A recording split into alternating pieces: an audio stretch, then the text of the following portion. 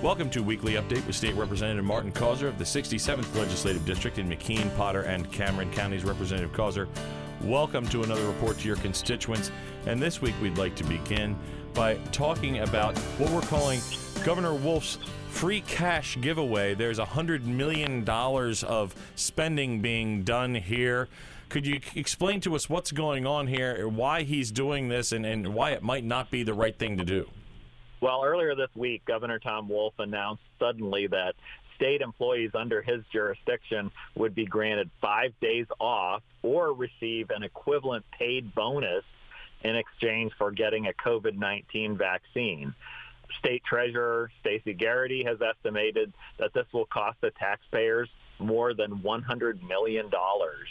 And I think that this is irresponsible. This is a situation where he's proposing to use taxpayer dollars to give this bonus to state employees.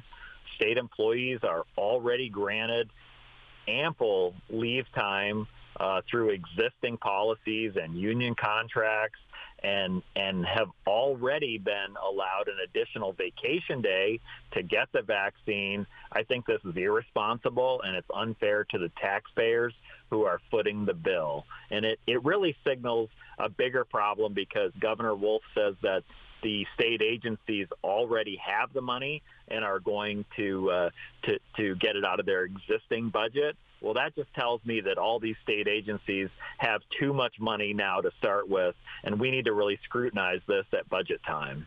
The next thing we'd like to talk about, Representative, is a policy committee meeting that you are actually currently holding right now as we speak. You're up in Mercer County. What's going on here? Well, the policy committee met in Greenville, Mercer County, to discuss economic development in northwestern Pennsylvania. Certainly that includes our area. And we received testimony from a number of organizations on really ways that we can continue to grow and develop the economy. And certainly economic development is a broad term, but really what it is focusing on jobs in the economy. And it was a great discussion, a lot of good testimony. We're focused on policies that, as I said, grow the economy and really looking at hurdles that need to be taken down and barriers that are in place that stifle or prevent economic development. So all in all, some great testimony focused on career and technical education, the need for rural broadband service and infrastructure, the need for additional funding for economic development programs. These type of hearings are valuable as legislators come together from different parts of the state because we take this information back to Harrisburg with us as we develop policies that promote economic growth in the Commonwealth. The next thing we'd like to talk about, Representative, is a piece of legislation that deals with prescription assistance. We're making sure that more people can get the drugs that they need to survive a little bit easier. What's going on here? There are many senior citizens in our state that still struggle with getting their prescription medications and being able to pay for them. The state program that we have called PACE and PACENet are wonderful programs that help many seniors.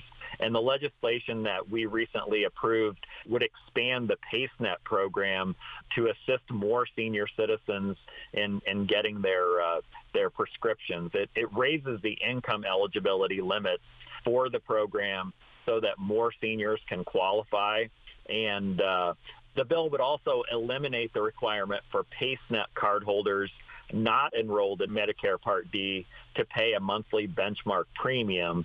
Instead, the bill would require the program to pay the monthly premium. So this is a bill that can help many, many seniors in our state, and I'm glad that it now moves on to the Senate for consideration. And finally, Representative, we're coming up on Veterans Day, a holiday where we reflect and honor those who have served us. What do you have to say about this? Next week, on Thursday, November 11th, is Veterans Day, and we remember the sacrifices made by our veterans on behalf of our citizens and people around the world.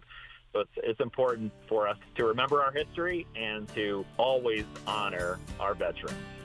Representative Causer, thank you for this informative report to your constituents, and tune in for another weekly update with State Representative Martin Causer.